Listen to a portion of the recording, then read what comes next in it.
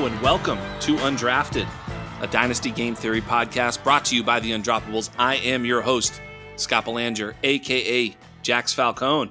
You can find me on Twitter at Dino Game Theory. This is episode 45.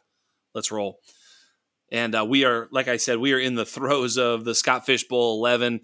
Lots of fun. The community sort of all gathers around, the campfire and watches each other's teams get posted on Twitter. And, everybody is either, making fun of you or calling you a genius. And of course, I'm getting made fun of every year. No, I'm joking. It's a lot of fun. It's a good event. And I just love it. I don't know what the hell it is, but I get very excited.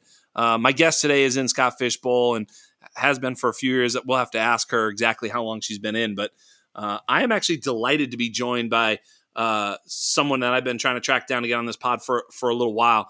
I mean, even though she's a Pittsburgh Steelers fan, I still feel comfortable having her on the airwaves. Although, as a Pats fan, I know we do hold over the Steelers, so I'll try and be nice. But that's a hell of an intro. But Sam Holt is with me today. You can find her on Twitter at Samantha R. Holt on Twitter. Definitely check her out. She's a real fun follow on Twitter. She deserves to be followed because she's a great fantasy analyst, but more than that, a real fun person to kind of follow and be around on social media. So definitely follow Sam Holt. Sam, what is going on? What is going on? Thank you. That was an amazing intro. I didn't realize that we were going to start off on this foot, though, with you as a Pats fan and me over here, a Steeler, that's just sitting there like, wow, I can count on so many hands how many times the Patriots have made me cry over losses. So I just feel better now that you don't have Brady anymore. So neener, you guys suck again. It's just like in Waterboy. We suck again. Like, yes, that's how the Pats are right now. That's exactly right. Yes, look, we suck again. Yes, for sure. No, it's funny because there's certain teams like that you hold over, and like the Patriots hold over the Steelers. Like, there's just no doubt. Like, even in the playoffs when the Steelers are good, we're playing you guys. I'm always just like, we're going to beat them. But then you have teams like the Giants that hold over the Patriots. Like, the Patriots are this amazing dynasty, and Eli Manning and the New York Giants just hold over us, and like, stupid Joe Flacco, and like just certain, it's just ridiculous. Like Aaron Rodgers, Ben Roethlisberger, Peyton Manning. Nope, hold no candle to us. Eli Manning, Nick Foles, and Joe Flacco. We've got trouble. Yes, for some reason you guys just look at Eli and Nick Foles and you're like, oh man, we don't know what we're doing. I'll just, it's like you're holding too many things, too many drinks on a tray, and you just spill them. You just see the pretty girl in the bar, and for you, the pretty girl in the bar is Eli Manning or Nick Foles, and you just crumble. Eli Manning, the pretty girl at the bar. I think we have an early favorite for show title. That one was perfect. Eli Manning, pretty girl at the bar. Yikes. Yep. I did not expect to hear that type of hard-hitting analysis today, but that is exactly why Sam Holt is on the show. That's exactly why. This is who I am. I'm just want to be real with you guys. This is the level of analytics I bring. I'm going to lose like so many followers. No, hashtag analytics. That's what that was right there. You throw a hashtag on that shit, and it's Eli Manning with his crybaby punk face or whatever. It's so funny. Like, when he loses, it's just it's the derpiest face. Oh, it's so good. Him and Joe Flacco. And then, like I say, they have to just hold over us. It's just ridiculous. Absolutely ridiculous. But Scott Fish Bowl, tons of fun.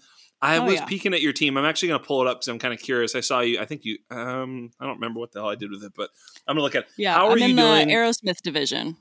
What is your strategy, and like, how are you doing? What do you love it? Is it sort of a guilty pleasure? What are your thoughts? Well, this is the second year I've done Scott Fish Bowl. Last year was my first year, and my team was as close to abysmal as could be. It was absolute trash, and I think that I just kind of freaked out in terms of the level of what everyone was bringing to the table last year, and so I was just too scared to do better there. I don't know. I crashed and burned last year. This year is the year of redemption. I'm the analyst in my league, so I've got a target on my back right away, which is crazy that I'm at that level now, I guess, that I've been doing this long enough that I'm in enough leagues, but it's super fun. My strategy going into this was to really kind of play and let let the players kind of fall to me and just let the draft speak to me, because as I'm looking at everyone else's drafts and seeing what's going, every single league is so different. So there's some drafts where it's absolutely all the quarterbacks are just gone round one, and that wasn't our league. So I right off the board, I was sitting at 4. CMC went first, and then Mahomes and Josh Allen. And sitting at 4, I felt like, okay, if I can get Josh Allen at the 4, I will take him, because you want a really good quarterback in Scott Fishbowl. Hashtag analysis. That's definitely going to help you. So when those two went off the board, I didn't want to, for me, there was a little bit of a teardrop, and I wanted to wait on quarterback after that happened. So then I went Dalvin Cook. And what was even better was the next round, Nick Chubb was still sitting there. So I said, screw it. I'm going to go real heavy on my running backs this year, because as someone that's been burned by running backs injuries in the past, what's wrong with having 2 of probably the top running backs in this year's draft right off the board? 1-2 punch. Love that. Yes. And then I ended up with Matt Ryan as my quarterback, which is fine. And then I got Stephon Diggs in the next round, I think. And so it just I'm looking at it right now. I thought you did really well. I mean, it is interesting, like Scott Fishbowl, so I've been in it. I did SFB 9 and then last year and then this year. So this is my 3rd year only in it. Nice. And in the first 2 years, I played it super solid. And I just kind of went at it with honestly, I just didn't want to embarrass myself, which is actually the advice I give people. Like, just don't fucking look like an idiot. And it'll be fine. There's 1,900 people. Kicker in the 3rd round. Yes, there was a kicker taken in the 1st round somewhere. Don't spit your drink out there as you're drinking. Yes, what? Koo. Someone took Koo at like 8 or 9. I don't know. It's so weird. There's 1,900 teams. Someone's bound to do something stupid, either for notoriety or whatever. Yeah, that was definitely a bet lost. Yeah, it's dumb. But this year I kind of went, and I went kind of off the. Off the sort of standard protocol that I would normally have in a draft. But I thought you stuck to it. I thought you did a great job, because just hitting 2 running backs early, like you say, gives you a bit of an anchor to feel like, okay, now I can sort of draft whatever position I want. I mean, of course you have to get some quarterbacks along the way, but there was no need where you're like, the worst is when you're staring down Zach Moss going, I really need a running back. This is something I need to do here. You don't want to have that feeling. No, and honestly, what I also really like is that the rest of my running backs are kind of shaping out as dart throws that I feel pretty good about. They're guys that if I have to put them in there, they could be good that week. Well, so especially J.D. McKissick gives you a little bit of floor. I think it's a good pick. I mean, look, he could totally crap out with Antonio Gibson taking a big leap forward, but J.D. had well over 100 targets last year, and if you need to spot start him, I mean, getting 5 to 10 targets is going to be just fine. He has a decent floor for what you're anticipating at that position on a bye week, or if God forbid anything happens to the other guys. Then you're dead. Floor. Actually, I don't want to be dead in the water, but I just also want to be realistic. Yeah, I mean, if you're going to just sort of make it to the playoffs, you could probably scrape your way to the playoffs with J.D. McKissick. But if you're trying to win the whole thing, ultimately Dalvin and Nick Chubb, really, for the most part, I mean, unless you get some weird ass. Cosmic, there you go, doesn't it? They just sound good together. They would do a good buddy cop movie together, I think. Dalvin Cook and Nick Chubb. I love it, and I'm a big fan of Logan Thomas buddy cop movie. Cook and Chubb, for sure. Yeah, no doubt. Dalvin and Chubb. I don't know how it works. I'm not a buddy cop movie expert. That I'm going to defer to you on this one. But I love what you did too. Tight end is kind of an important spot. And, Logan Thomas, you grabbed in the 7th round. I thought that was great value. I think with Fitzpatrick, that offense is going to be pretty good. So I think Logan Thomas should see an uptick. I was hoping that I would get Fitzpatrick, and I didn't. And he went 2 picks, I think, before than my next quarterback pick. And I was just like, damn it, that would have been such a nice little mini combo there, stack. So he's someone that for anyone else in Dynasty or, in just late round drafts, if you want to wait on quarterback, he's someone that is a second quarterback in a super flex league I'm really high on. I feel like he is, going to fall for some people, and he's going to also do really well in some drafts and probably go when people are going to reach for him, because he's going to have a lot of magic this year. This is the first time 110%. This is his team. And so that's a lot of confidence to give to a guy who keeps getting shafted year in and year out by different teams. So I'm really excited for him to fully own up this locker room and do some amazing things there. I'm with you. if you look at his last 3 seasons, he's been actually really good. He's been really good. He's been like fermenting like a fine wine. He's getting better. Absolutely. And the beard is getting bigger. Yes. And honestly, the DGAF is getting just more and more. Like, he's really finding himself. I mean, he has this ultra confidence, which of course shows in the swag that he has going into press conferences and shit like that. Like, just dressed like Conor McGregor, and like he just has it, man. He's great. I think Washington, I mean, I've said it multiple times on this pod, and one of my best friends is a Washington fan, and we bet on them 60-1 to win the Super Bowl. I mean, I think they actually are a good team, and I think Fitzpatrick gives them enough variance of upside that he could really hit, be hot at the right time and win some playoff games. 100%. I feel like he does hit his stride well. Like, when he's in that rhythm, I think he's unstoppable. And when he's got that swagger, he doesn't just have it off the field in, press conferences. He has it on the field with his team, and he hypes his teammates up, and you can see the energy shifts. And if you're looking at a team that's looking for an energy shift like that kind of presence, Washington is a place that absolutely needs it. And they have an amazing young, very, very young defense that's also going to be a huge anchor for him and do a lot in terms of managing play clock and being able to open up opportunities for him to do some pretty amazing things. So I'm excited to see what they can put together, because I think that they can win the division. Yeah, and Fitzpatrick also has sneaky rushing upside. Like, in the last 3 years, so in 2018, he only played, started 7 games, and then in 2020, he only started 7 games. So, you'd have to double up those seasons. But he had over 150 yards rushing in those 7 games in each of those 2 seasons. And then in 19, he started 13 games and had 243. He's had multiple rushing touchdowns each of the last 3 seasons. He could see 300 yards and 4 or 5 rushing touchdowns as well, which definitely adds to his value, but it also adds to that swag factor. So if we're talking about fantasy football, the rushing upside is great just to give him a little bit of extra fantasy points on a weekly basis. But on the real football side, like, he'll extend a series or a drive with a pretty ballsy run for first down. And you're like, fuck, that guy just did that to us. Like, yes, he will. He did, and he laughed at you with his giant beard. So it's like, yes, he did. Crazy man that just looks like a hobo that just found a jersey, and he's just also laughing at you while he's taking it to the end zone. So he's just such a fun player to watch. So I'm just excited for him this season, just to see a happy Fitzpatrick getting into this and getting into the mix with such young, amazing players. Another show title, the Ryan Fitzpatrick Harvard Hobo. Also making a run. Unbelievable. Yes. I mean, normally we're reaching for show titles. This week, they're just popping off, and I think that's just because Sam is that good. Thank you. You're welcome. You're welcome. It's true. I can't help it. But yeah, heading back to what you did though, I thought you did a great job with your quarterbacks. Matt Ryan. I also have Matt Ryan. Of course, I stacked him with Kyle Pitts, which I feel really good about. That's I think delightful. It really is. Nice. We were talking. Was it pre-show? Now, I'm a little messed up. We were talking about Tevin Coleman. How it does not feel good to draft him. Kyle Pitts is the opposite of that.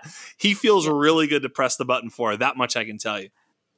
I can't I feel like there's very few things that are more satisfying than hitting draft on Kyle Pitts. Exactly. I'll tell you, I took him like 10 spots over ADP, and I was like, I didn't give a fuck. I was like, click. Kyle Pitts. Hey, Scott Fish Bowl is the kind of draft where if you're not taking risks, then you're not going to win. You're just not. And I'm very grateful I got to be on 2 podcasts this week that Scott Fish was actually on. And so it was something that he kept reiterating as well, in terms of, everyone's going to him for advice and how to get the edge in this draft. And it's like, if you do a safe draft, you're probably not going to win. But if you go out and you make crazy picks, you might just have the player at the end of the season that we're all looking back on saying, if you had this player on your team, you are likely in the championship. You're likely playing for this. If you don't take those risks, then you're not going to win. You need a good team, but you need a unique team, right?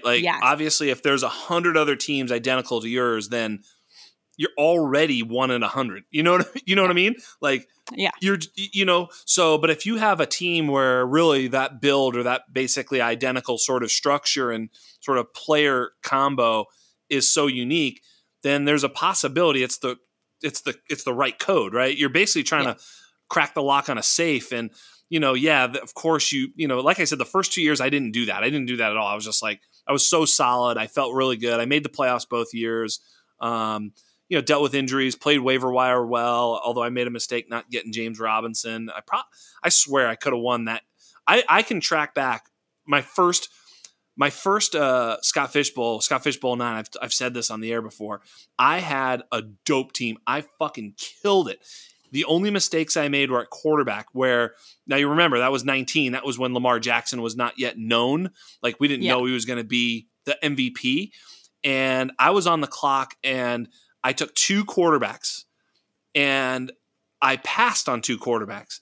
The 2 quarterbacks I passed on were Dak Prescott and Lamar Jackson.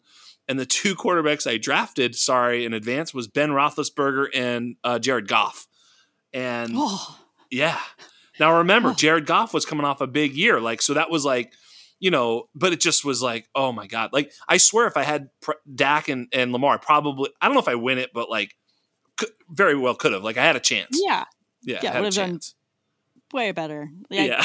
In hindsight, right? Hindsight is 20/20. That's all we can say on that one. Yeah.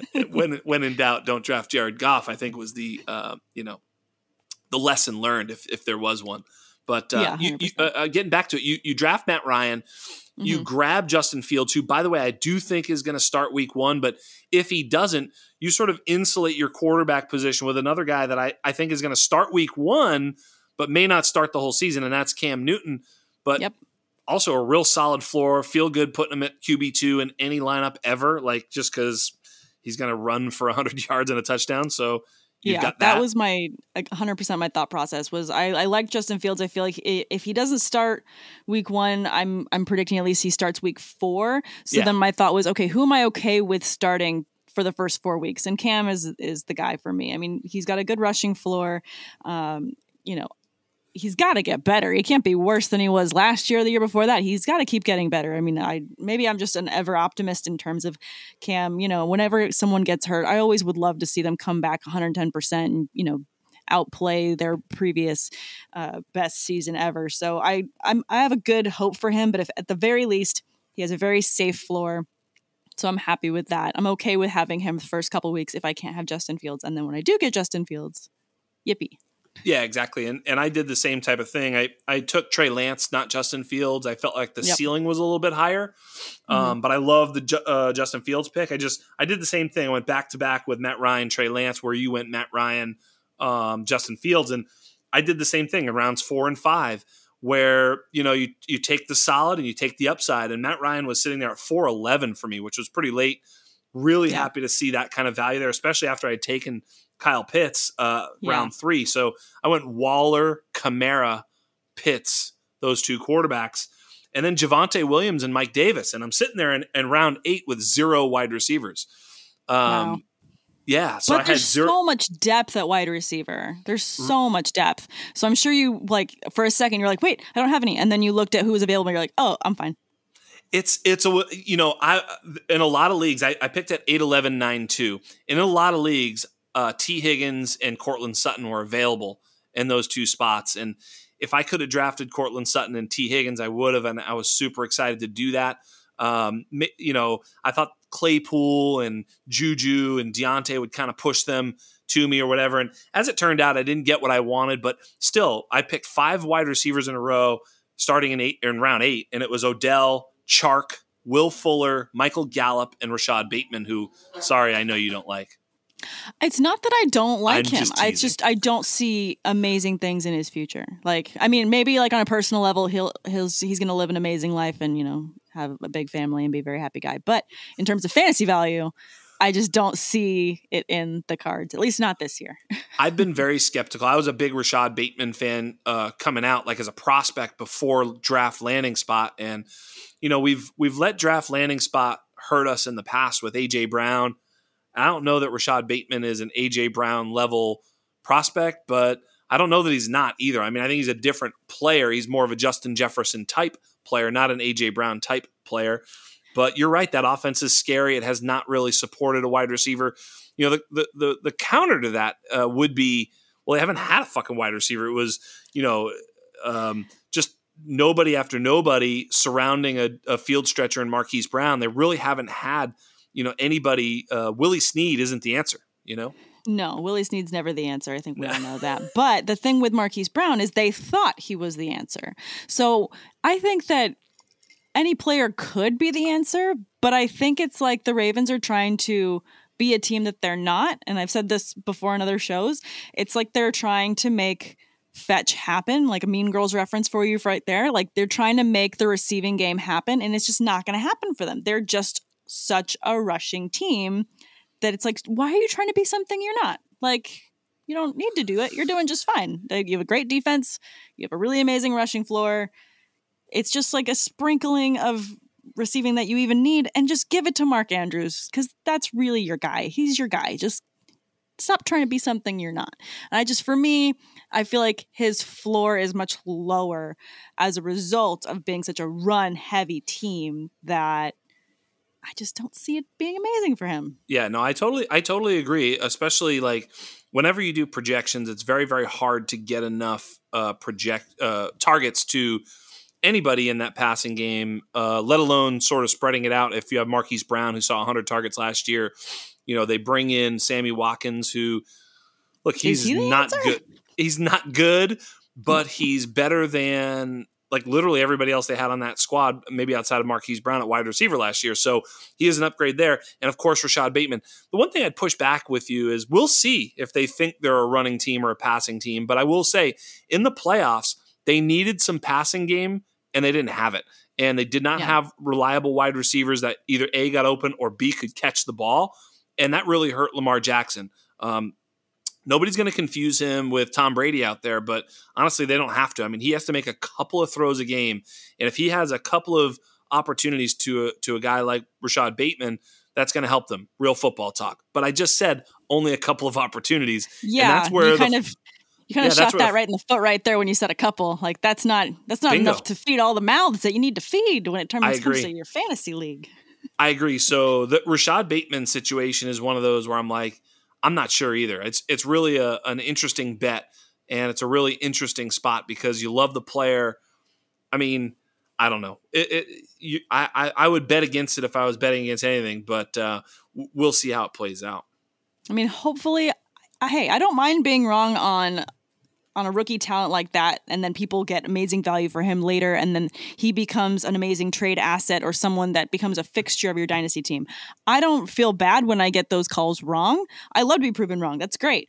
It's also fun when you're proven right. So I win both ways. It's always fun. Like I like seeing people succeed. So it's fine. It's better to be right, 100%. But I just enjoy the game and enjoy watching it too much to really get that butt hurt over anything. Absolutely. No, absolutely. I mean, there was I had N'Keal Harry over everybody. I had him as my WR1 in that draft class, and oh my gosh, wait. I mean, it happens. I've got a story. I've got a story on N'Keal Harry. Oh, this is gonna hurt. Maybe this is gonna be fun. So in this rookie draft I had in my dynasty league, my long-standing dynasty league. I think we're pushing 10 seasons together. We've been together since college. It's a huge, amazing dynasty league. I love these guys. If I ever get married, it's not going to be me and bridesmaids up there. It's going to be me and my fantasy football league, all just deep. It's a great league, great friends. But this year I got the first round pick in the draft, and I had the third overall pick. So I took Josh Jacobs with the 1 overall. I forget. I think was it Montgomery in that draft class as well?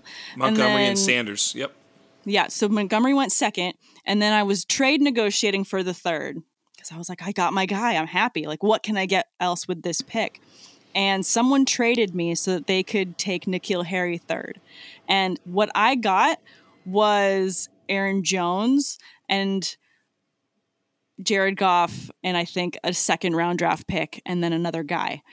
But like, it was such a beautiful trade for me, and then I won the championship the following year as a result of having both of those guys on my dynasty team. Nice. So it's like, thank you. That was very nice of you. to give me Aaron Jones for N'Keal Harry. I think I kind of won in that situation. Yeah, I had N'Keal Harry as my WR1, and this is a true story too. So he's my WR1, and then the Patriots draft him, and I immediately start going, oh, I like it's just there's a certain, like, you're a Pittsburgh Steeler fan. If they draft a wide receiver, we automatically all think, oh, he's going to be great. Like, I don't even know this guy, Deontay Johnson. Never heard of him. He's going to be awesome. And the Patriots could draft like like it was N'Keal Harry. It was like WR1 for many of us. Certainly a top 5 for almost every draft analyst. You know, he was a good wide receiver. He's absolute dog shit in New England, and you sort of smelled it coming. It's brutal. As a Pats fan, I'm sure you see that happen, and you're just like, no, you ruined it. Yeah, you ruined it. They ruined it. Yeah, we knew it was going to be bad, and there was a little bit of hope, but I mean, even Brady, you know, with rookie players in general, he has a hard time with unless they're really special. And when I say special, I mean like smart, like that, you know, cerebral players. Then he kind of will jive with them. And he actually had a better relationship with Jacoby Myers, who actually may be a better football player as it probably stands now. So, but I remember I had a draft where I picked 5th, and you know, N'Keal Harry was my pick, and I was trying to trade the hell out of there. Ended up taking him in that one spot. I mean, really, I was fading back, and I wasn't certain in a lot of drafts. Once it came draft time, during the process, I had a little bit of a love affair with N'Keal Harry, but you know, as it got a little bit further along, I started to pull back, and you know, I bought him in a few leagues the next year as a post hype, and sold him in others. Like, you know, I was definitely transacting with him because I felt really unsure about his future. And now he demanded a trade through his agent. And I think it's the best thing that can happen for both parties is if they move on. I was saying that earlier in the offseason on this pod that, you know, N'Keal Harry needs to go somewhere else. And he may suck, but he needs to find out on a different team. I think that when that happens with a player and, you know, you could just see the chemistry is just not there, the best thing for both parties 100% is for them to move on from each other because, you know, maybe it's that he is not paired with the right coordinator, the right, you know, special teams coach to help bring out the next level that he needs to tap into. So these players are kind of learning obviously as they go, and they're all going to keep developing and getting better in different ways. And if they just don't have that opportunity, it's just really sad to see them kind of wilt away and not be what they could be, if that makes sense. It totally makes sense. It makes a ton of sense. And yeah, I think I think he's probably not the guy. We've seen enough, but he could be, you know, he could be a little bit of a, you know, he could still be a pro. He could still get another contract. It's still possible that he's, you know, better than what he's shown so far. But I'd love to get into something. You mentioned that you're in, you know, a dynasty league that you love, and this is a dynasty show. I definitely take it all over the place with, you know, my guests because I don't like to just talk about stuff that they may not know as well. But you're a dynasty fan, and one thing that I felt when I found dynasty was, you know, I love fantasy football, but fantasy football, you know, redraft to dynasty was like I don't know. I just was so happy when I found it. It absolutely is my calling, you know, and I love it. Did you have a similar experience, or do you prefer redraft and dynasty similarly? I definitely appreciate them each for what they are. I definitely appreciate them separately. The league that I was mentioning, the one that I've been in the longest with this group of friends, it was redraft when it started. And then the team, we just kept drafting together. And then we're like, do you guys want to do this keeper? And then we're like, well, what else is there? Because if we're going to take this next level, let's really take it to the next level. And every year since, we've added a new level of rules to it. And to me, every time we add another layer to that onion of madness in terms of everything in this league, we have a rookie draft. It is a salary-based league. It has 13 keeper spots. We have a full IDP roster. It's super flex. It's now, I think, half point PPR just because we're like, nah, we're not ready for the full point yet. But for some reason, we just keep adding all these different things, and it makes it so much fun every single year to be able to trade, you know, free agency cash, trade draft picks. We have certain salary caps and years attached to each contract. So if I know I had Julio Jones for one more year and I'm stuck with him one more year because I extended his contract and that means I can't drop him this year, it just adds another level of crazy that makes it so much more fun to keep up with than just your standard redraft, which is fun also. Like I enjoy a redraft league like anybody else. It definitely is fun to just kind of roll the dice every year and play with it.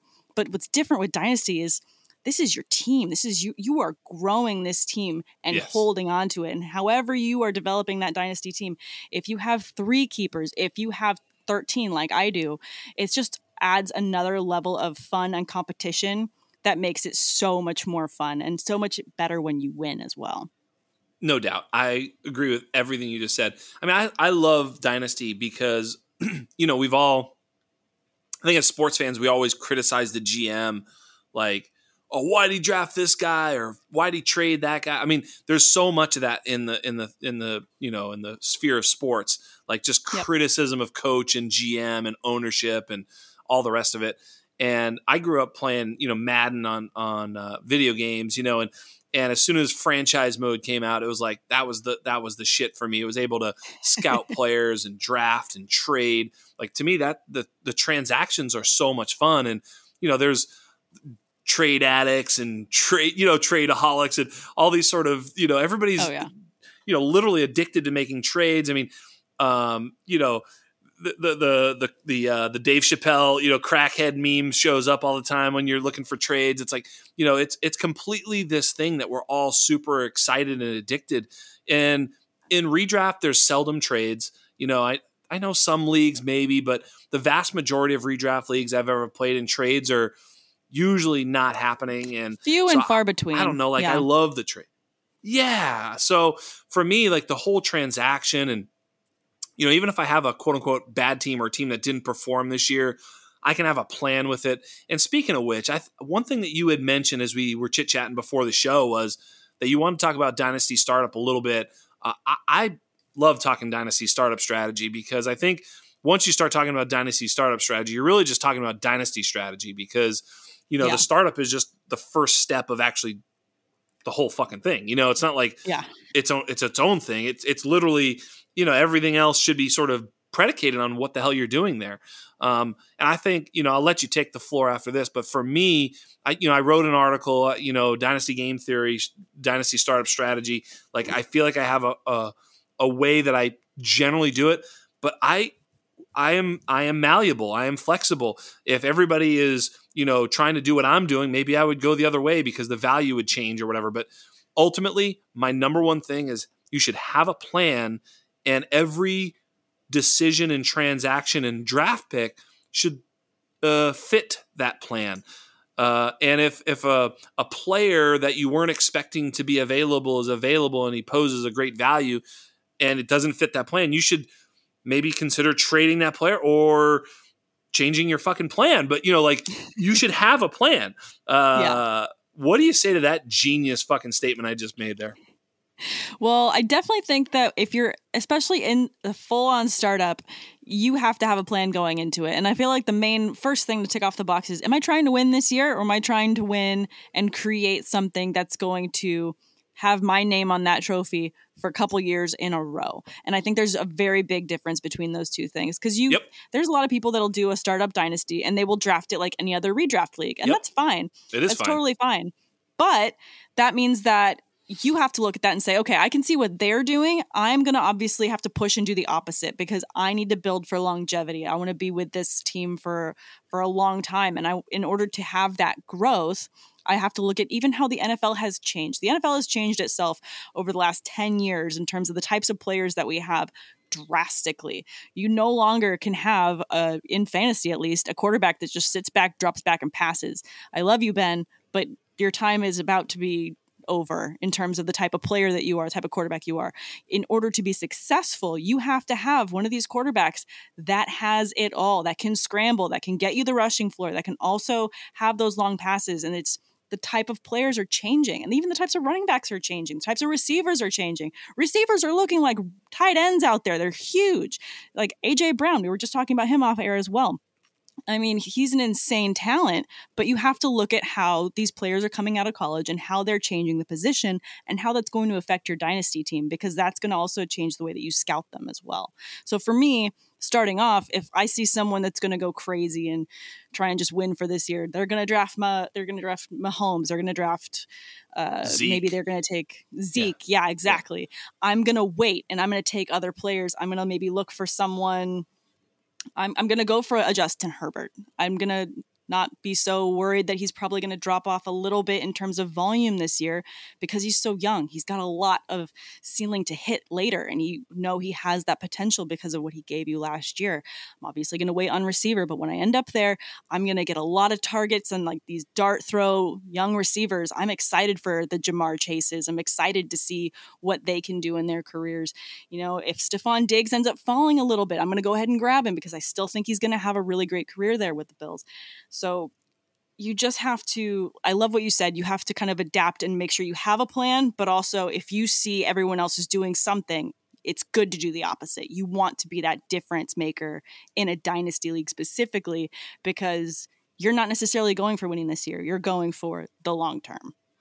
Yeah, and I found, I talked to Scott Connor on his podcast, and he it was a great pod, man. Go check that one out. That was a fucking great pod. He basically just kept grilling me about Dynasty and real strategy based, and it was about an hour and a half of just rapid fire, all that. It was pretty cool. But one of the things that we talked about was like he said, do you find it hard now with the changing of Dynasty that it's like my strategy is to sort of trade back? Trade my first round pick and I'll move back either a little bit or a lot, but if I do it a little bit, it's going to be a lot of times. If I do it a lot, I'm going to ask for a lot. So I'm moving back. And in moving back, I'm going to, continue to gain assets, specifically future firsts is what I'm looking to add to the pie. And he said, is it harder to do that now because that's such a strategy that people are adopting? And I said, you have to remember that we, and maybe you do, play in a lot of leagues with other sharps, but a lot of people, it sounds like you also have a home league, and I have some as well, home dynasty leagues, where they're not as sharp. So therefore, this strategy, and a lot of our listeners, most of our listeners, maybe they're the only guy or girl in their league who listen to this stuff, and everybody else is, just watching ESPN, and so they're getting this advantage of understanding the deep nuances of this strategy, so it still works for them. Do you find, though, that in playing with other sharps, if you do so, that some of the things that work in your home league just don't work there? You know what I mean? 1,000%. They're completely different. I will say that I'm very grateful for that big dynasty league that I have. I mean, yes, I am the only one that does this in their free time, and depending on the life that they're living that year, some of them, they've gone and gotten married, so they're busy like planning a wedding for the year, so they're out, and then you can tell by how they finish in Dynasty that year that they were busy and doing other things. I'll leave my personal life out of it, but there's reasons why I win, because I have lots of other stuff I can focus on, like football, which makes it fun. But anyways, and Sam is currently, I can see her. You guys all can't. She's in a house. There's like, I don't know. Let me just count real quick. Quick count. 25 cats. That's all I see. There's actually one very asleep cat right next to me. He's he always is like right next to me when I'm recording, and I'm lucky he's asleep. Otherwise, he's trying to attack the mic. So it's just, That's fantastic. Yeah, there are zero cats. I can't see a single cat. I was just trying to let you know that she's, very lonely, sitting at home with 25 cats, feeding them various different. They all have their own diet. We were friends. Mean. No, I'm only teasing. No, I mean, I'm in my mom's basement. How much worse could this be? I'm a 40-year-old man in my mom's basement. I mean, I'm easy pickings. No, go ahead. This is not my my mom's only house. All right. Go ahead. You're good. But no, when I'm playing in leagues where I'm with other analysts, I can tell when everyone's employing their own strategy, and I think that there's thankfully enough strategies kind of to go around that we're not all doing the same thing. And a lot of people that I run into, they try, and I'm in some leagues with the same person. I can see them opting two very different strategies in each league. And I think that's really smart. I like to try different strategies in all the leagues that I'm in because you never know what you're going to get. Why would I want to have the same team across 5 different dynasty teams? If it's 5 crappy teams, I'm not going to be a very happy person. So in one league, it was a startup last year as a result of COVID, and we were all bored and trying to just do more drafts like everyone does. Yes. In that league, I drafted. I didn't love my team, so I traded away all of my players, just all of them. I had just a garbage team, but I had like 10 first-round picks, like a ridiculous number of first-round picks, and I've just got all the rookies, and now everyone's trying to trade to get my rookies, and I'm like, no, I'm just going to have the young team, and I'm fine with it. So it's my team. You can't have it. Like, no. So that's what I'm doing with that league, and it makes it really fun for me. Sam, that's actually one of Dynasty Game Theory 101 strategies is that you want to stack your assets so that they hit at a similar point, right? That doesn't mean specifically that you only want to take players who are in the same draft class, but to have Melvin Gordon and Travis Etienne, it's like, yeah, they both suck. One is just over the prime, one is just before the prime. Yeah, he's going to be gone, and you didn't get any. Like that doesn't work. But if you have Miles Sanders, Jacobs, and Monty, that's one of the worst draft classes out there. They're kind of all supposed to be good. Jacobs pour one out, but you know what I mean. Like you take, if you have Dalvin, Mixon, CMC, or whatever, if you have everybody sort of hitting their stride at that same time, it pans out. So yeah, having 10 first round draft picks in 1 or 2 years is going to give you, I don't know, 5 or 6 players, cornerstone players who are going to be, presumably. I mean, you could have 10, you could have 0. I mean, it's possible, but yeah, I mean, they could all presumably about. What's that? They could all end up sucking, and then I'm just really screwed. But no, exactly. But you're stacking your odds and trying to see, okay, if based on this amount of players, which are going to become the ones that are a fixture of your offense. For multiple years, not just one. And I love what you said. Like, it's not about having Melvin Gordon and Etienne. Like I don't want that. Like, right. Like he's going out, he's coming in, he doesn't know what he's doing. Like, I don't want that mix. Don't give me that. But what I do love is when you get those young guys and you've got a couple years younger than Melvin Gordon, you've got maybe an Austin Eckler in there that I think still has, potential to do amazing things because he's paired with Justin Herbert. You have to also see the teams that they're being paired with. So if you've got, young offensive players that are also with, quarterbacks that are hitting their stride or just about to hit their stride, you've got a really good potential right there with that little mix, because if they're starting to hit the coming up and doing better, that's one positive you can say about Lamar Jackson. With Bateman is you've got this young rookie who's got Jackson, who's going to keep trying to get that receiving game going. And if he's just the right guy that happened to come in, that's a great train to be on. So that is a positive. See, I can be positive about a Raven. I can. There you go. Nicely done. But you've got to get that mix. And in order to try that, you have to try different things in all your leagues. So that's why I like to, in that league, I blew it up to just create all my first round picks. And I'm very happy. Now everyone's trying to get my picks. And it's like, no, I'm just going to be a curmudgeon over here and hold on to all my young players. So, yeah. You guys didn't see that, but she actually gave me the finger there. I'm not even in the league. She's getting fired up. This is fantastic. I'm getting her fired up. We're having a lot of fun. It's true, though. I think a lot of times when you're in one dynasty league, one of the problems is that you fall in love with all your quote unquote guys. You're like, no, this is my team. When you're in multiple, you start understanding like, actually, that guy sucks, and I do own him in 2 of my 5 leagues or whatever. Like, whereas if you had only one league, it's really hard to self-evaluate. And I think that's the first thing that you have to do is self-evaluate your team. Even like you did brilliantly, I might add. I didn't see the team, but right after the draft, realizing, nah, this ain't it. I fucked this up. Like, this ain't winning this year. So, you just take all my dudes and like, let me just reset this a little bit. And that's smart. I'd rather do that than try and make something work that I don't think is going to be successful that year, because then that's happened to me before where it's like, no, it's going to be okay. No, it's not. Like things aren't going to get better magically all the time. If you take players that you think, okay, if all of the right things happen for all of them, then we'll be great. You can do that with like 2 guys. You can't do that with an entire roster. You're not going to have success. You're just not. So that's what I did. I saw it and I was like, nope. Just like blow up the whole team. It's really commendable, Sam, because I'll tell you right now, like people who take over orphans, myself included, can do that. I can come into an orphan and be like, this fucking sucks. Look, whoever put this together is an idiot. And you can go in there and fix it. But when you've done it yourself, there's this sort of hubris that we all have. Oh, yeah. And it's like, no, this is going to work, damn it. I fucking know what I'm doing. And, and you were smart enough. Honestly, I give you a lot of credit because I know that I probably am guilty of this, and I'd have to go look at a team, but where I've just was like, this is going to – and I probably should blow it up. I'm thinking of one team in particular. And I'm not going to tell which one it is because all y'all can fuck yourself if you're in that league. Because I know you're listening, you sons of bitches. But, it's just middling. It's not even bad. It's actually the bad team it's harder to do something with. But when you have a middling team, it's like now you at least have assets to sell to get yourself to be good going forward. Yeah. Absolutely.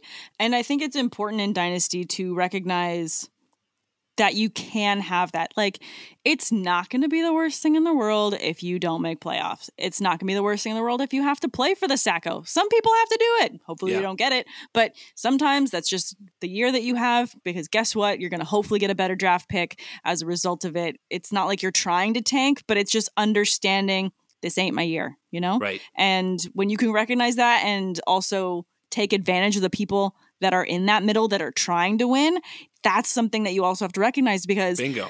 If they're not being smart about how they see their team, Bingo. You can take advantage of that and make a good trade for someone that maybe got hurt that's not going to be hurt forever, and then you get them next year. So that's right. You have to be able to see that. Yeah, last year it was Cortland Sutton, Saquon Barkley, Dak Prescott, trading for those guys during the season when you're not there. And you're just like, I'll give you player X who's in the same range as Cortland Sutton, whoever you think that is, whatever.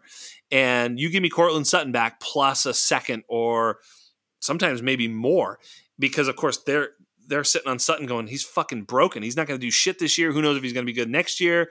And you're able to, give up a player who you see as similar, same, no diff. And you're not doing anything this year. You get Sutton next year, same thing. Plus you've added, and there's also a hidden benefit to that too. By bringing on the shitty or the hurt player, it makes your team more shitty, which makes your pick better as well. So it's how you properly tank without being the old bitch tank where you actually sit your players. No, true, right? The way you tank is by actually playing the best roster, but it's just bad. Yeah, tank like a champion, like tank like you've got some honor, like actually fall on your sword with the smile on your face, looking to the distance, like next year's my year, and then do it. But like, don't be the guy that just doesn't start players. Like, nobody likes that guy. No, nobody does. I commission a league where everything's legal, like the rules are the rules, like there's no tanking thing. Like, I just never dreamed someone would do it. And last year, this guy did it. This is hysterical, by the way. Wow, I can't believe this actually happened. This is real. This is a home league, so this is unbelievable. You can't even believe it, those listening. Superflex league. So he's tanking, and we're like, tanking for Trevor. Unbelievable. You're a complete bitch, but you're doing it. You're going to get Trevor Lawrence. Good for you. 1.01. He's on the clock. He pushes the button for Najee Harris. Yes. I mean, we were just like, what the fuck? 1.02 had a party. Yeah, I'm sure 102 was just like they needed to be resuscitated. They were just grateful to get Trevor. But at the same time, I don't know who he has. I don't know who his quarterbacks were. No, it's maybe a dog shit team. Like, if it needed a complete rebuild, then he messed up 100%. You need that young quarterback to come in and fix your entire roster. but I am biased, and I'm very excited about Najee Harris this year. We're going to get there too. You I'm saw sure we will. Najee on Yeah. the show sheet. As a matter of He fact, is. Sam had actually declined being on the show, and I just kept sending her show sheets until one stuck. This one with Najee on there actually made her want to come on the show. I'm teasing. That's not true. It's not true. It's not true at all. Don't get the wrong idea. So Najee wasn't on the show sheet. No, I'm joking.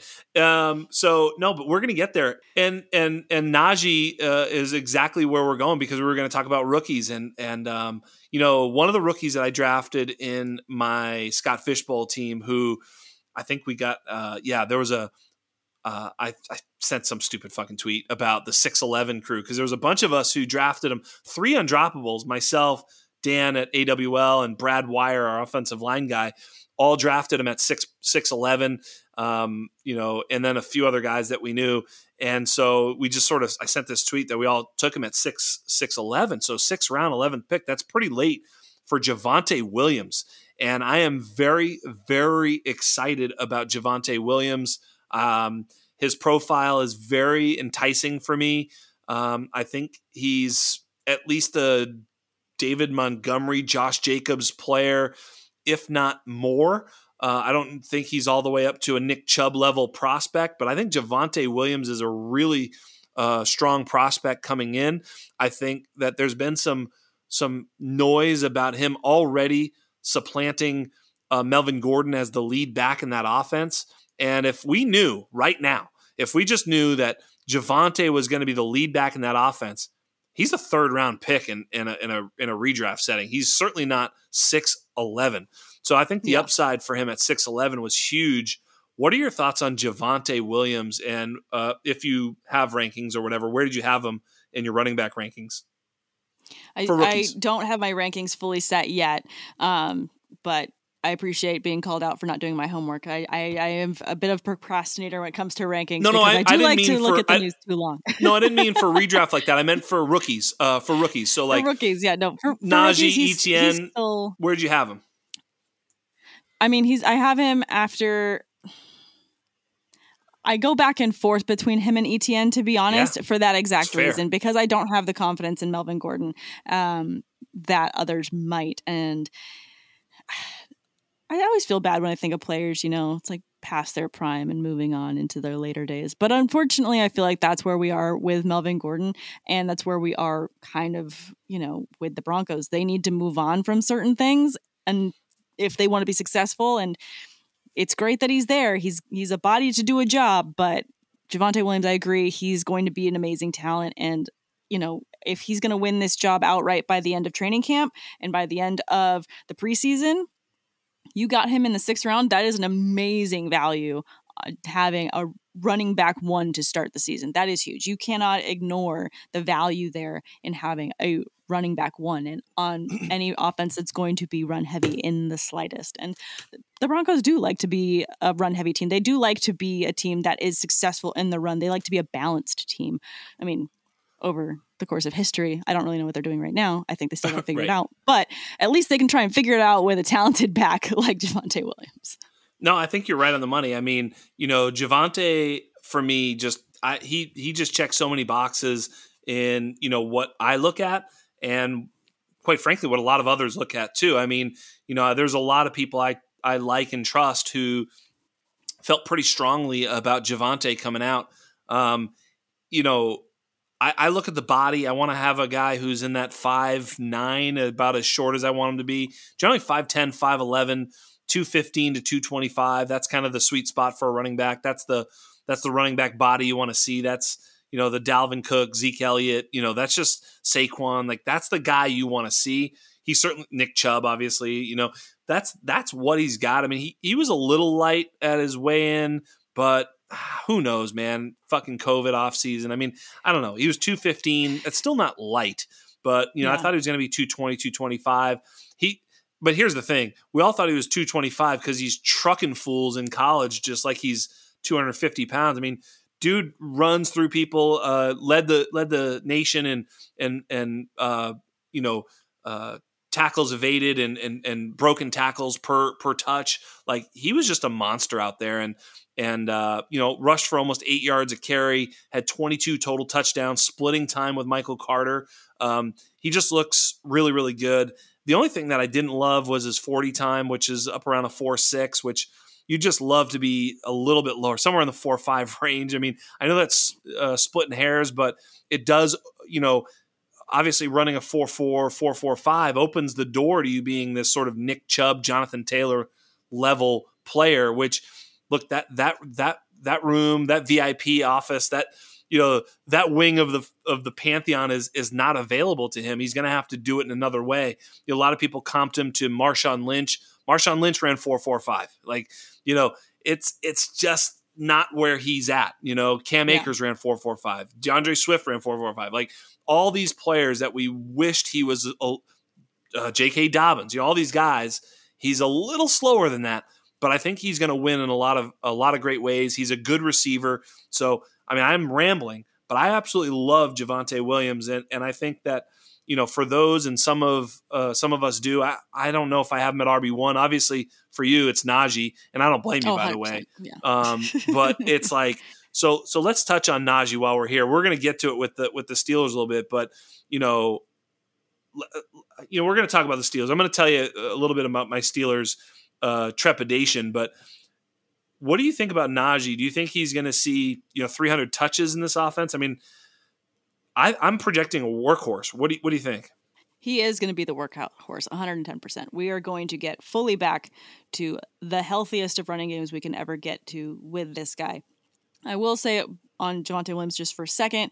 Please. I mean, even if he's not the fastest guy, if he's got that ability to break tackles and to continue the play, to me, that's far more valuable in the red zone when you're getting at the 20 than having that speed, because I need you to be able to push through people. So if you can push through people, that's an extra X factor on that player that I would rather have than that speed, because that also shows me that he can hit smart, which not all players can do, especially young ones. They can't always do that. They always end up getting hurt because they just don't know how to do that. But if he knows how to go and not just find the hole, but also find the weak defensive player to hit through, that's a huge upside and a huge star for me on his card, and why he would jump up rankings for me. Yeah, and before you go to Najee, you're absolutely right.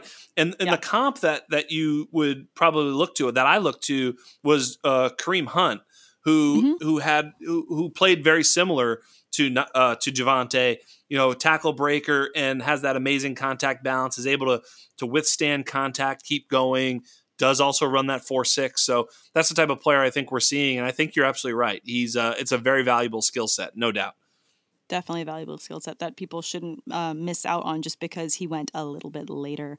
And that's what a lot of people do. Like you were saying, the people that play fantasy that are just kind of watching TV and saying, oh, well, they're talking about this guy a lot, so I'm just going to write his name down. These are the names that you should be writing down, that you should be looking for later in drafts that are going to fall and not everyone's going to see. But back to my new favorite person in the world, which is Najee Harris.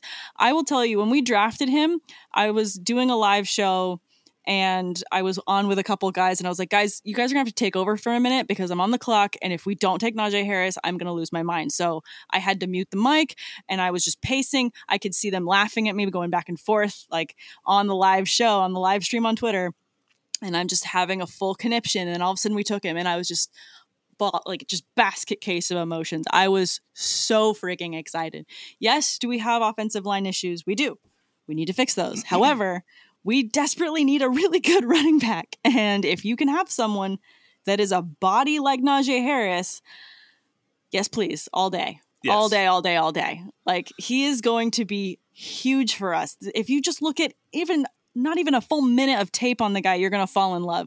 He can do so many different things for us, and he's going to be the perfect back that can be, the grinded out every down back, but also open up things in the field when, he needs to get a pass. He can just do so much because he's that physical guy, that physical presence. I'm sweating. I'm so excited. Like, he's going to have a huge number of carries. He's going to have a huge number of attempts, high rush. He's going to get a lot of passes as well, because crying out loud, we're the Steelers. We like to throw it. Like, we kind of do. Like, that's what we do all the time. So give me a running back that can also catch the ball and can move around in space. I'm just too excited. I'll stop now. So I don't know if I can do this, folks. I don't think I can do this. Yes, you can. Say all the good things you want to about Najee Harris. No. I know you love him. I love Najee. I love Najee. He's great. If we stay on Najee Harris, I'm good. Najee Harris is great. He's a little bit of a black box as the Alabama players. None of them tested, so we don't know exactly, how elite he is in terms of athleticism.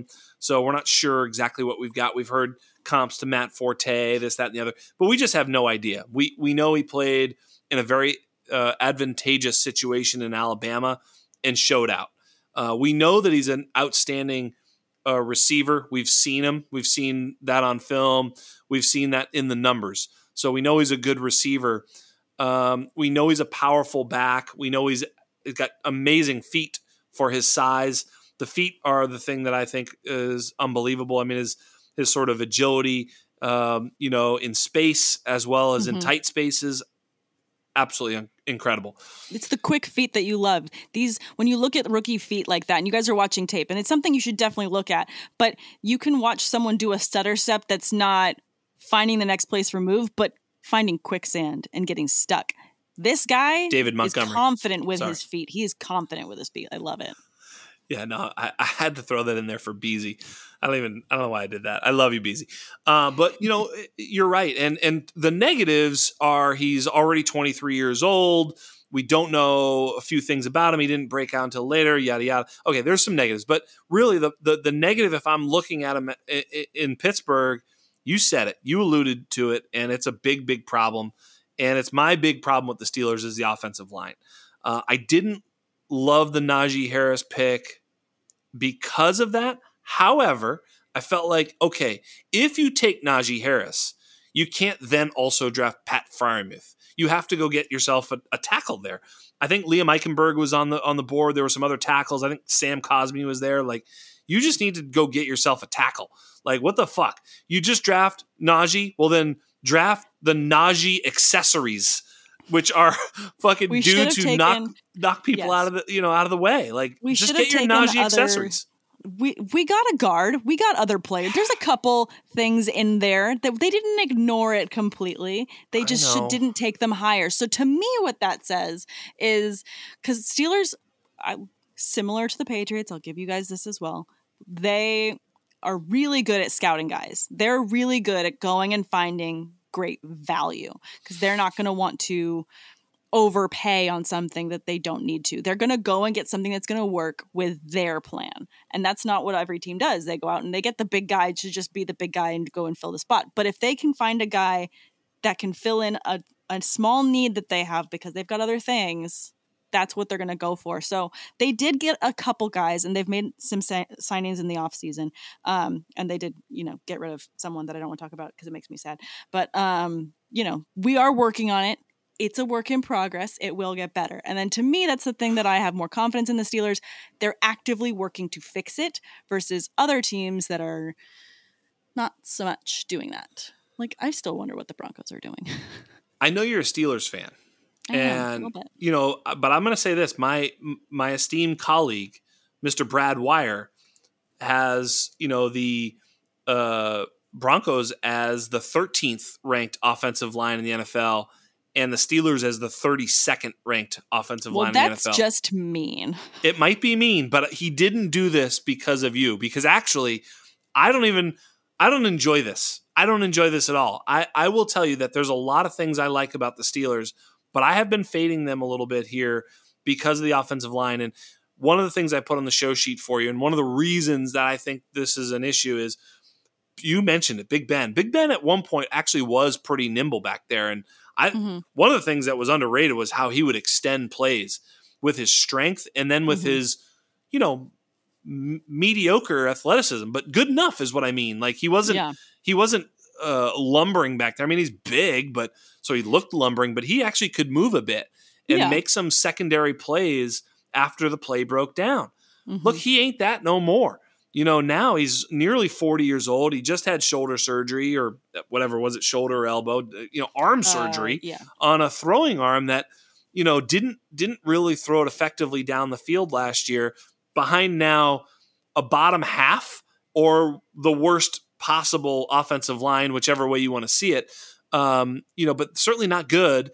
And I wonder, over under 15 and a half games started for Ben Roethlisberger, you got to bet your life. Which way you going, over or under? My life? I've got to bet my life on getting 15 and a half starts out of Ben? So under. Yeah. Under. That sounds like under. I'm going to go with 14. Sounds like under.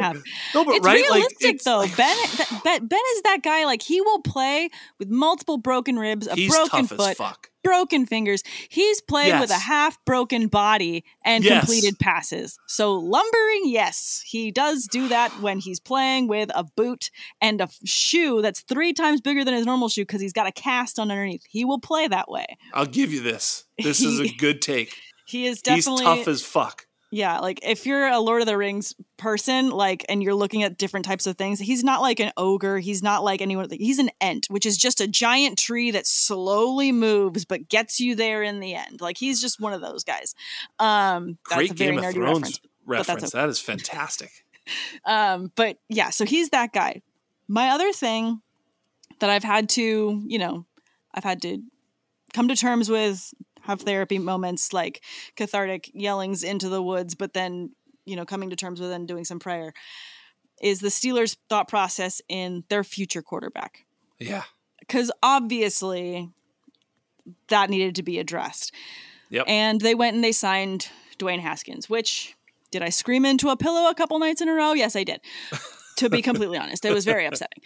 But what I do have full confidence in, and I will not waver in this as long as I'm a Steelers fan, I don't care what happens, is I have confidence in Mike Tomlin and what he can do with a locker room, what he can do with different athletes on his team. He can always get the best out of his guys.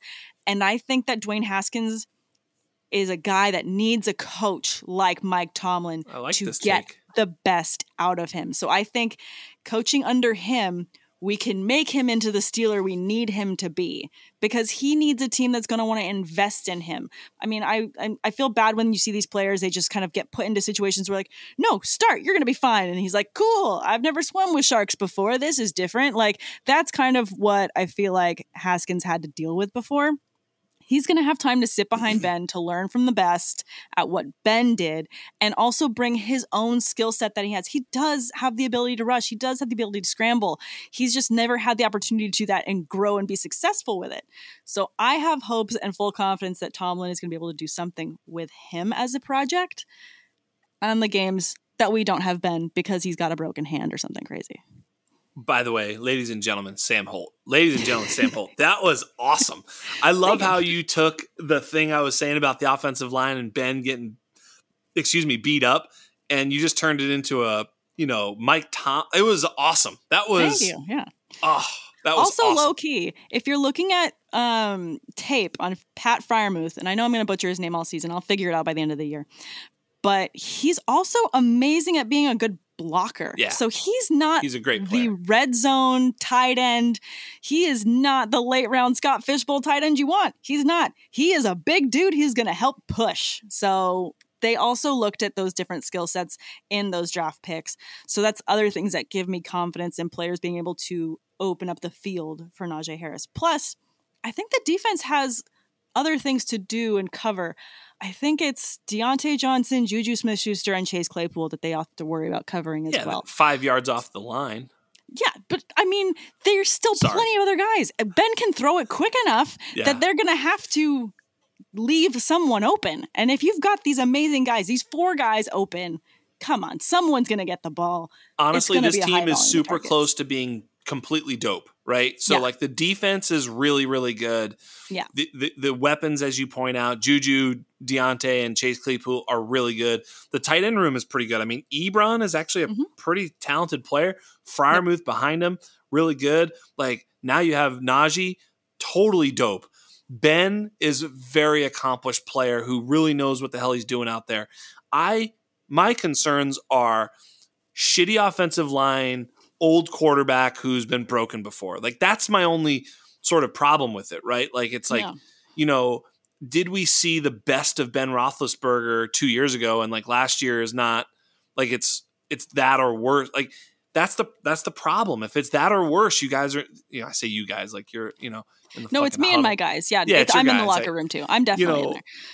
And I give you a lot of credit for like quote unquote defending, because I'll be honest, like I'm not this, like, I was calling for the Pats' demise, not totally, like, but like I'm always a little bit skeptical, like, oh my God, we don't have this or whatever. I'm a worrywart, I'm always like, oh shit, so I get it, like, but your confidence is strong. So it sounds like you're a little concerned about the Ben thing, like you kind of said something like Dwayne Haskins is going to be all right. Like, you don't say that. That's. I mean, okay, if he has to play in week 14 because Ben is just needing a rest day, I'm not super worried about it, because we've won other games with freaking Duck Hodges. Like, we've been able to win games that we shouldn't have won because of the type of coach that we have. Like, that's right. Just, and the type of assets that we have. Yes, defense, having a crappy offensive line isn't good, but we also have players that are going to show up and do other things outside of their norm to help out. Folks, she's winning me over. This is confidence it. Over here. Get to this side. Like, it's going to be okay. Watch this. I'm going to ask the next question. Watch this. Pittsburgh Steelers over-under wins in Vegas right now is 8.5. Over. Easy over. Crying out loud. Love this girl. This is so good. No fucking fear. I love it. None. It's my team. I have full confidence in my guys. I mean, the other thing too with last year, obviously it was a really bizarre season because it was the COVID season. And I feel like, maybe it's biased opinion, but I feel like the Steelers were shafted on games because someone else's team had to go out, but then somehow we still ended up playing, and then it just didn't make sense. And then when we were supposed to have our bye week, we didn't have our bye week. So we had tired players with a 13-game winning streak that were just like, we're good with losing one, guys. Can we just lose one? We're all exhausted. So we ran our team into the ground early last year because of all of this nonsense of delayed games and stop, start. So if we can get a normal planned scheduled season that we're ready for and we know what we're getting into, I have even more confidence. Let me just ask you, as a fan of a team, could you imagine being 18-0 with the greatest quarterback of all time throwing 50 touchdowns to the greatest receiver of all time and losing to fucking Eli Manning 17-14 in the Super Bowl? Could you imagine that? Do you still cry about it? I mean, honestly, it was a problem. That one was tough. Like, nobody wants to hear a Patriots fan or a New England or a Boston fan ever complain about anything, because, like, it's a bad look. But like, I will tell you, that was one of the worst sports losses of my life too. I was living in California, and it was a fucking coronation. Like, I normally don't like to have Super Bowl parties because, for the Patriots, if they're playing, because like if they lose or whatever, but I was like throwing your own birthday party. Like, yes, twice. I was like, fucking party it up. Like, I don't give a shit. And of course I'm with all these California people, my friends out here who like could give a shit about it. And so like, they're like having it's fucking California. It's like 80 degrees. Like the doors are open. Like it's just fun and party. And like, I'm sitting on a couch or an ottoman in front of the fucking game, like watching this happen. And it was like everybody around me was blurry, and just the me and the TV were like this one thing, and it was all loud, and I was this one quiet, like fucking channeling the game just to my brain, watching it. And then it happened. And actually that we all remember, some people remember, Tom threw a ball to Randy Moss with like 9 seconds left that traveled like 72 yards in the air, that missed Randy Moss's fingertips by like a millimeter. Like, he basically should have had it. I don't even know, like, should he have dove? Like, I don't know, man. He nearly won the game with the most incredible bomb, like Hail Mary. It wasn't even a Hail Mary. It was just a go route where he had him through it. I don't know. Yeah, it bothers me. That one bothered me, man. That was a tough one. I remember Tom Brady was in the media Tuesday or whatever, and someone asked him, Plaxico Burress said something like, "We're going to beat him 21-17," and then the reporter told Tom, and he said, "We're going to score 17," and he laughed, and I was like, "Oh shit, don't do that, bro." Don't do that. And sure enough, they scored fucking 14 points, a team that had scored, just 30 to 40 points every single game. Yeah, hurts a little bit still. Well, I mean, there's always next year. Oh, wait, you don't have Tom Brady anymore. I don't feel bad Tampa Bay saying Bucks, that. You baby, guys, all 22. You have plenty of rings to fall back on. Yeah, we and do. It's the same argument I get from people where I'm like, oh, man, that sucks. And they're like, well, you've won so many championships. Give one to someone else. No, I'm always going to be competitive. Yeah. I'm always going to want to win. So I don't care. I also get that. I mean, it would be better if you had a full team that could stand on all their legs. That'd be great. But I've got that right now. So I've just got a couple of things that are knocking me, like an old quarterback and a weak offensive line. But everybody else is good. It's a bad combo. I'm so nervous for that part. Like, I guess what's going to happen is you're just going to be watching the games like, oh my God, oh my God, oh my God, oh my God, oh my God. Like, I feel like there's going to be a lot of that for you. That's my fear with that team. And, do you talk about Baltimore? That defense is... The defense is brutal. Right? It is a problem that the whole division is very, very strong. The whole division is getting stronger. I mean, Cincinnati still kind of sucks, but Cleveland and Baltimore's defense is like a problem. They're all problems. They absolutely are. And it's a brutal, brutal division. But, when you guys are watching the game and you're thinking, geez, the Steelers are really going to have a tough time, you're going to see this like screaming small 5'5" someone that's stolen a jersey and that's just like tackling people from the side. Who the hell is that crazy person? Oh shit, Sam got on TV. Cool. Like, so we'll find other people that can jump in where we need to. Get him, we Sam. will get the job done. Get him, Sam. I mean, all 5'5", 135 of me will tackle whoever I can. I know right now there are, tens of listeners who are now converting to being, tacit Steeler fans just in your honor. That's how strong an argument you made. Come to this side, people. It's okay. The water is fine. I was going to ask, we'll move off the Steelers. I think you did an outstanding job defending your team. I feel like you should, honestly, you should be working PR for the fucking Steelers. That was brilliantly done. I think you could do it. I mean, I was throwing some tough ones at you, and you just deflected them all. One last one on Steelers I wanted to talk about before we move on was you mentioned the 3 receivers, and I've been fading them at cost, not because I don't like them. It's because I do like them, but then the offensive line, a little bit more running, Ben's arm, Ben's health, and then all 3 of them existing at the same time. I'm not sure which one excels, which one doesn't, but I think I shared it with you. It was like DJ had like 145, Juju had 130, and Claypool had 110 targets or something like that. It was like 144, 128, 109, I think I'm serving from memory. And, that's great, but we can't be guaranteed that any of those 3 are going to see that many this year. In other words, one of them might get more, but it's that's a lot of targets to divvy up, so to speak. What are your thoughts about that? And do you prefer one over the other, or think someone's going to really stand out? Or what are your thoughts on those 3 receivers going forward? My thoughts on them are, if you're someone that doesn't like a wide receiver with a floor of at least 100 targets, then you're playing the wrong sport. You don't seem to really enjoy watching football, because they're definitely going to each hit these same targets again. They're absolutely going to hit it again. I'm going to reiterate, the Steelers had a crazy year last year.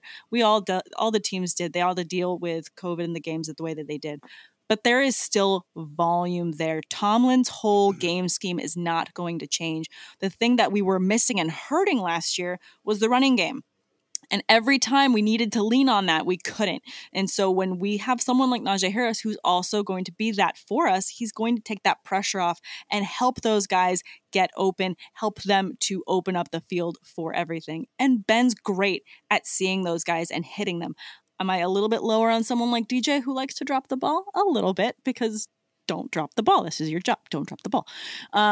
So I'm hopeful for Juju to have a resurgence this year, because he plays better when he is sought seen as the wide receiver too. And he is just a great presence to have in the locker room. I love that he had other opportunities to sign with other teams for more money, and he chose to stay with the Steelers one more time. I know that salary caps are changing the following year, so he's banking on that. But I also appreciate that this is a guy who is loyal to his team because he wants to work with these guys. He's already built something and he wants to see it through. Chase Claypool is an insane talent. I love that we have him as that deep red zone threat who's going to keep opening it up. So if he stays lower on targets, but higher in red zone targets in terms of getting those touchdowns, I'm fine with that because you're still going to have a great floor with all three receivers. I see them going about the same places too, like kind of what we saw before with Robert Woods and Cooper Kupp going like 1 and 2 behind each other in certain drafts. That's going to happen with a lot of these Steelers. I keep seeing them getting clumped together in different drafts and kind of falling all around the same places, but there's a great floor with each of them. You're going to have a high amount of yards, a good amount of targets, and each of them is going to finish with a minimum of 6 touchdowns each. I'm thinking it's more going to be closer to like 8, 10, and 12. Who that's going to go to, still not quite sure how that's going to go, but I think it's going to be lower for DJ just because the drops. Don't drop my ball. Don't do it. If I was the wide receiver coach, I would whack his hands every single time he came back and didn't catch the ball. I'd be like, no, go sit down. Like that's how I would treat that. Like don't drop the ball. Sam Holt looking for a coaching gig, wide receiver specialist on the sidelines in Pittsburgh games with like a ping pong paddle, and she's going to smack those hands. That's a very interesting idea. It's like no soup for you. No soup for you. I like it. Yeah, they deserve to be punished. I think you're onto something. Punishment. Thank you. No problem. Moving on, I was going to ask you a couple questions about who you preferred in Dynasty with some of the rookies. You mentioned that you kind of have an affinity for a few rookies. I thought I'd put you to the test. And the first one's easy. I already know what you're going to say now because I've already talked to you about it. But I still would like to get your thoughts on a player that I think we are all fairly high on. And that was going to be, would you prefer, and this is again in Dynasty, we're talking Dynasty, who would you rather have? Elijah Moore or Rashad Bateman? I already think I know the answer, but tell us the answer and why. It's got to be Elijah Moore. And I think that's just basically going to be the floor of receptions and targets that I see for Bateman. I just don't see them being that high because I was doing a podcast a little bit ago where we were comparing all the AFC teams, the North teams, and seeing how targets were split up across all the different offenses. Of course, it's always fun to look at the Steelers because the targets are super high, and then you move over to the Ravens. It's like, where'd all the targets go? What happened? Like, do they not throw their ball here? Oh no, they don't really throw their ball here very much. So it's kind of this awkward moment where you're like looking for targets and where are they going? And that's just not happening right now. So I'd rather put more confidence in a team that's going to be throwing a lot and they have to throw a lot. And that's going to be Elijah Moore. So I just have a slightly higher floor in terms of what to expect of him by the end of the season this year, just based on the landing spot. Yeah. And I'm an Elijah Moore fan. One of my good friends, Randall Kennedy, had Elijah Moore as his like WR2 the very start of the process, and it sort of made me think that I should be paying more attention, and I kept moving him up and up and up, and then the dynasty community, the fantasy community, and seemingly everybody started to get really excited about Elijah Moore. And now it's not cool to be an Elijah Moore fan anymore.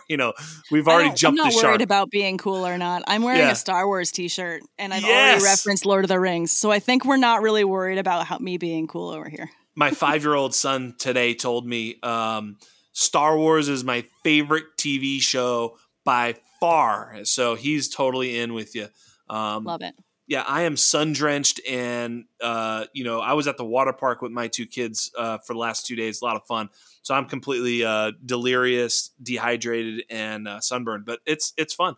But Elijah Moore, I loved Elijah Moore when it wasn't cool to love Elijah Moore. But, look, there's some issues in New York as well with, I don't know, that there's too many mouths to feed necessarily, but there's 5 wide receivers of consequence who are going to, who knows who's going to step to the head of that class. I mean, Corey Davis, they paid money to. They somehow restructured Crowder and kept him, which I thought was kind of interesting because I felt like, that's the Elijah Moore spot. So you'd almost rather get rid of his ass trade him or whatever, cut him, whatever, because now, unless they're trying to groom him, I don't know.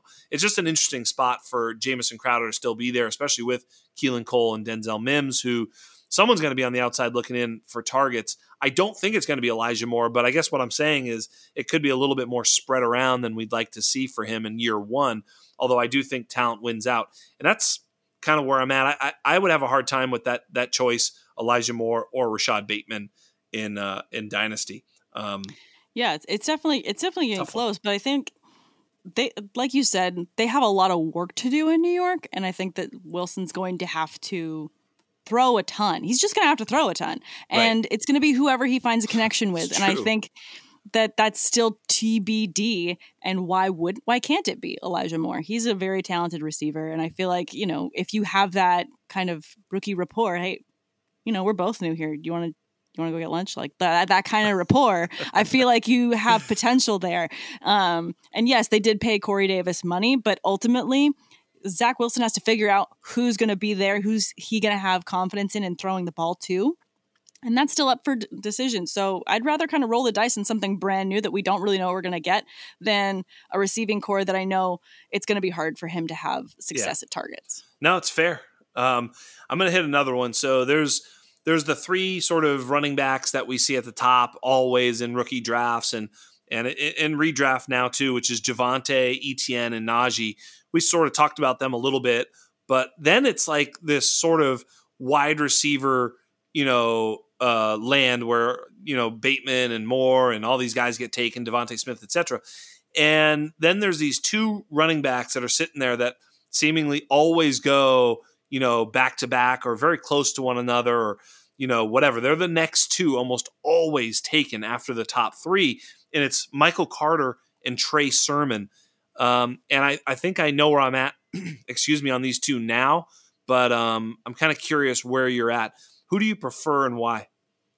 I think I give the slight edge to Carter. I feel like I just like his style of play just a little bit more. I just like his power a little bit more than Sermon. I mean, there's a reason they go back to back. It's just cutting close and we're splitting hairs between two running backs that are going to have to prove themselves in order to be the main guy. They haven't won the locker room outright in their current situations. Could they? Sure, they absolutely could. But when you're comparing them to the other ones we just talked about, that they have a very clear, obvious path to RB1, it gets a lot harder. Michael Carter smells a little bit like Darrell Henderson to me, and I'm not sure if I like that odor. It's just like it's an interesting musk. I'll give you that. Thank you, Sam. It's weird. This is a video podcast. Like, I don't know how you smell, but yeah. But the Trey Sermon thing, like you have to do a lot of sort of excuse making and explaining away why he transferred, why he didn't play here, why he didn't play, But when you strip all that away, and if you just look at when he did play, he was kind of dope. He was really good this past year, obviously, toward the end of the season in a couple of games and a couple of spots that were, especially against Northwestern, was amazing. So I love the San Francisco running back. If that were a thing, if you could just take the San Francisco running back. Unfortunately, the San Francisco running back is seemingly always someone else, or it's a couple of different guys, or like the magic 8-ball. When you shake it, you don't really know what answer you're going to get, and sometimes you keep getting asked again later. Yeah. That's kind of the running back situation for the Niners. It is, but we saw Carlos Hyde kind of become a guy there, and he's not very good in my opinion, and amongst others, and whether it was Matt Breida, we've seen success. I mean, these guys have all had success, and last year I famously faded Raheem Mostert, where everybody was telling me I was crazy. And of course that was Dino Game Theory. Good job, buddy. But I think I'm going to do it again with Raheem Mostert. And I think that's why I'm going to prefer Trey Sermon. Jeff Wilson's already hurt. McKinnon is gone. Breida's gone. It's like J. Michael Hasty, Raheem, Mostert. Everybody knows I love Elijah Mitchell, but he's not, going to play ahead of Trey Sermon. That's just the way that is. So I think Trey Sermon's going to get a chance And if he gets a chance, it's like everybody succeeds. So I'm really confident that he'll succeed because everybody fucking does. And he's good enough that he's shown. I just don't know why he didn't, my fear is that he won't be able to hold up and play 16, 17 games of, high usage just because he has never done that in the past. But other than that, I think he's gonna play and play well. And Michael Carter, I fear, is going to be a little bit of a committee back, if you will. I don't mean to say that derogatorily. No, I mean, you're edging with the team that is historically a run heavy team.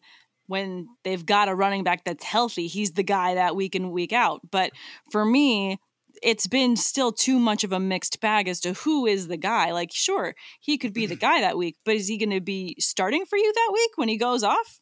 Probably not. And then when you play him the following week, is he going to go off again? Maybe not. So, like, to me, it's kind of, maybe in best ball, I would have him just a little bit higher as an option for myself. Dynasty, it'd be interesting to see how he shapes out later. I mean, if you miss out on Carter and you end up with Sermon, totally fine. Definitely would want to get at least one of these guys, though, just to see how one of them plays out. They're a good dart throw running back to see, like, potential. The potential's there. Either one of them can make things happen for themselves based on the scheme that they're in. I'm not super confident in the consistency for Sermon. Yeah, and I haven't gotten either one of them at all because I'm always taking all of these guys ahead of him, which is Jalen Waddle, Rashad Bateman, Elijah Moore, Terrace Marshall, Devontae Smith.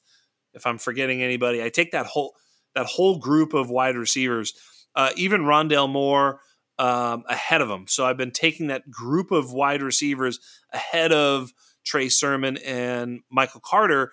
And in a lot of cases where I was going to have that decision to take them, when I'm in that sort of mid-second round, someone else has taken them already, and I'm left with one of the receivers that I just mentioned. So even when I'm like, okay, I'm going to have my decision, I'm going to have to make this Sermon and Carter go ahead of where I'm picking anyway, and I don't trade up to get them because I'm not that excited. I'm ready to take them. I'm ready to make that choice, and it gets made for me in every draft. So I really haven't had that choice to be made. So it's kind of interesting. But here we are. While we're at it, Alabama receivers, Jalen Waddle or Devontae Smith. I know it wasn't on the show sheet, but that wasn't on the list. If it's not on the prompter, I can't read it. Full on Ron Burgundy. No. Yes, good job. I really love Devonta Smith. So, I mean, he's just an insanely talented receiver. It's fine. It's fine. He's too talented to not be successful. So I'm looking forward to him. I tend to agree. I tend to agree. I think much to do about nothing. The weight issue. Come on. They'll be fine. Everyone keeps saying Lamar Jackson is like too skinny. He's fine. Yeah. He is just fine. He'll be fine. I don't know. Do you... This is another great. Sorry, I only speak in movie rereferences. But do you remember in The Replacements how they had a Welsh kicker?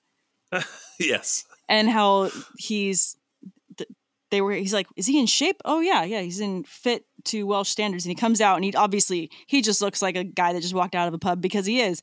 And then he's like, I thought you said he was pure muscle. He says, yes, I'm wiry. I'm a wiry. And wiry.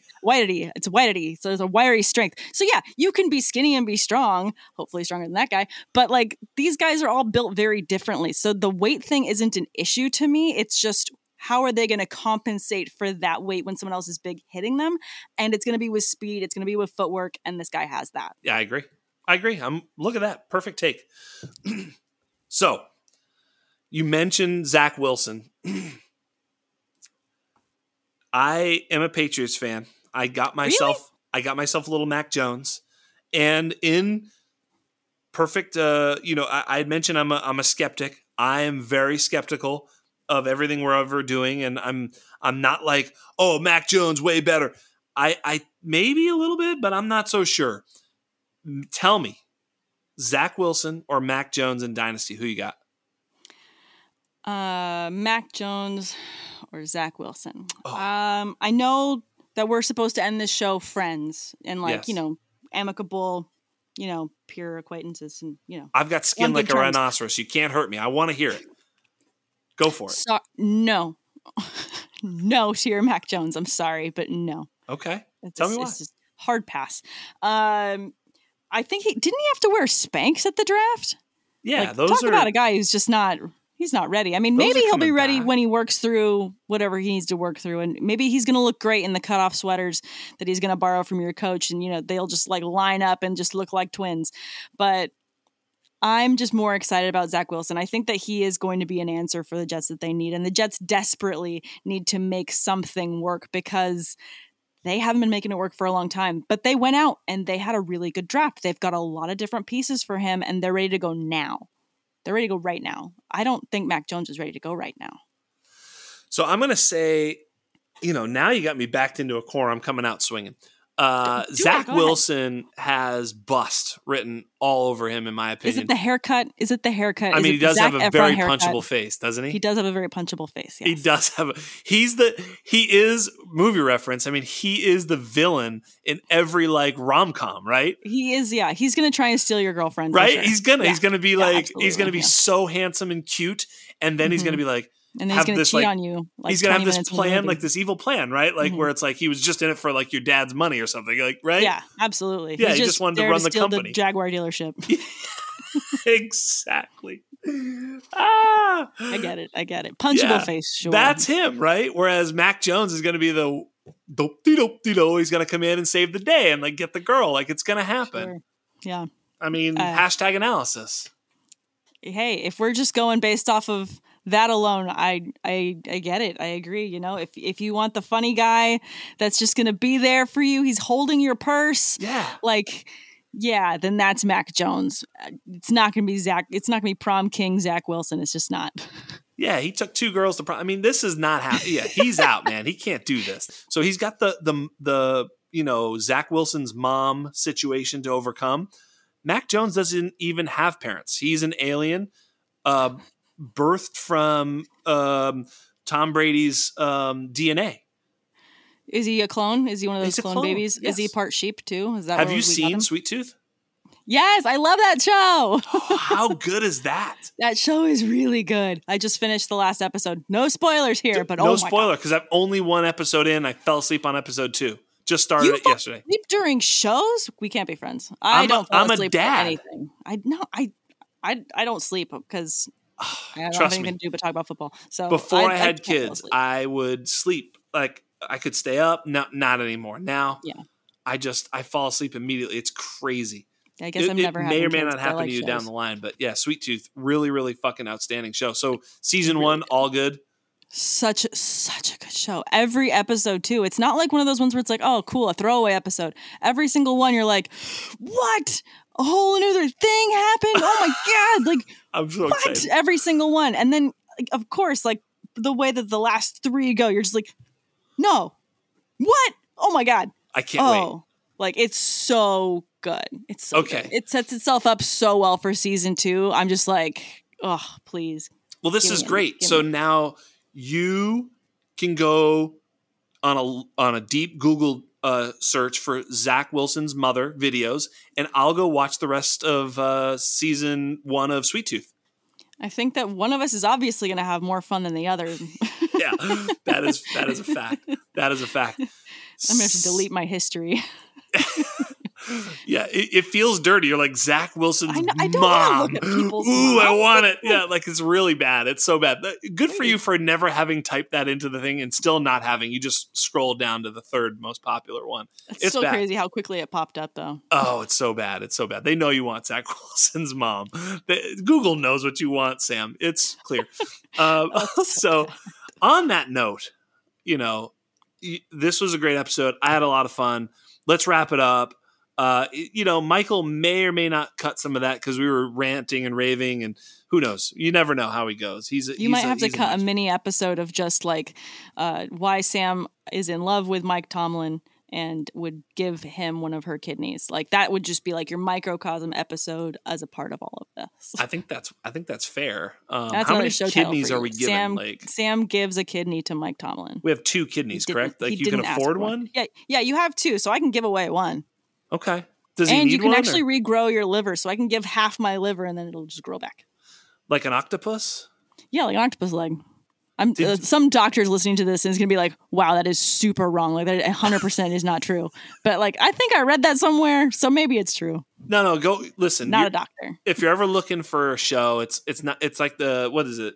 The Octopus Teacher. Oh yeah, I gotta watch that. I kept hearing good things about it. It's actually good. You'll enjoy it. I can tell. Like you're like a regular nice person. Like you'll enjoy it. I thought it was really outstanding. So yeah, definitely watch it. It's right. and she grows back a leg. I saw her do it. I mean, it could have been CGI, but I don't think so. It was a documentary. I'm sure they sped up the tape, but lizards can grow back their tails too. It's the same type of thing. Yeah. I mean, I wouldn't try it with our legs and stuff like that. I wouldn't recommend it. No. Definitely frowned upon. Yep. Mm-hmm. Speaking of, maybe Ben can grow a new arm. Maybe Ben? I mean, I thought he had his like completely replaced. I thought we ordered the Terminator edition. I think that he had the Skynet implant put inside his arm, so I think that it'll be fine. Technically, he did fine throwing last year. We just got tired and spent. So hopefully we can just keep it in the tank, still get over the 8.5 wins just to, F you Vegas. We're going to get those wins, but do it in a way that conserves him for playoffs, Ben. Like I want playoffs, Ben. Sam Holt, so freaking likable. So much fun to have you on the show. This was honestly one of my most enjoyable shows. You were awesome. I know the listeners are just waiting for us to talk more about movies and, show titles. I think show titles are going to abound from this one. We have a myriad of choices, and that's because of your creativity. But Sam, you're outstanding. Michael is going to make me sound like I can talk tonight. I can't talk. It's fucking very frustrating, but that's all right. That's what the sun will do to you. Just so you know, the sun will take it'll make you all. delirious. It does, man. I'm been fucking stupid all night, but you were great. You were smart. You were not stupid and delirious. So great work. Tell the people where they can find you, because I know that people are going to want to find you both on Twitter, which I already mentioned, but tell them what you're up to, where they can listen to you, and where they can catch you. Absolutely. Guys, always tune in to new episodes of the Fantasy Debate with Sam and Tate. You are probably looking for new episodes, and we have been recording, but you're not finding them. And it's not a super secret, but we are moving and going to be doing something brand new. So keep an eye out on my Twitter, Samantha R. Holt, and on my co-host Twitter, Derek Tate. He's at dtater4. We've got new things in the works. I can't talk too much about it, but we have a brand new network that we are joining. We're very excited about this. And as soon as it is fully announced, you will see it all over our feeds and our socials. And you will be able to get more episodes of the Fantasy Debate. And if you want to check out any of my previous interviews I've done with awesome people in the industry, I've gotten to interview Cynthia Freeland, Matthew Berry, Field Yates, and some amazing people in the industry. Go over to YouTube and look up my show, One-on-One with Sam Holt. And there's some fun stuff for you guys over there too. That is awesome. I know I was checking out some of your stuff before this show, wanted to kind of get a feel for what you were up to, and it's all great. It's so much fun. You bring a great energy. It's something that I certainly try to do here. So you were outstanding, and we thank you so much for coming on. And I know all of my listeners are excited to go check you out, and they will. But on behalf of everybody at the Undroppables, on behalf of everybody at the Undrafted, on behalf of my excellent, esteemed, amazing producer, Michael P. Duncan of Philadelphia Eagle Land, and on behalf of Sam Holt, I am Jax Falcone. Peace out.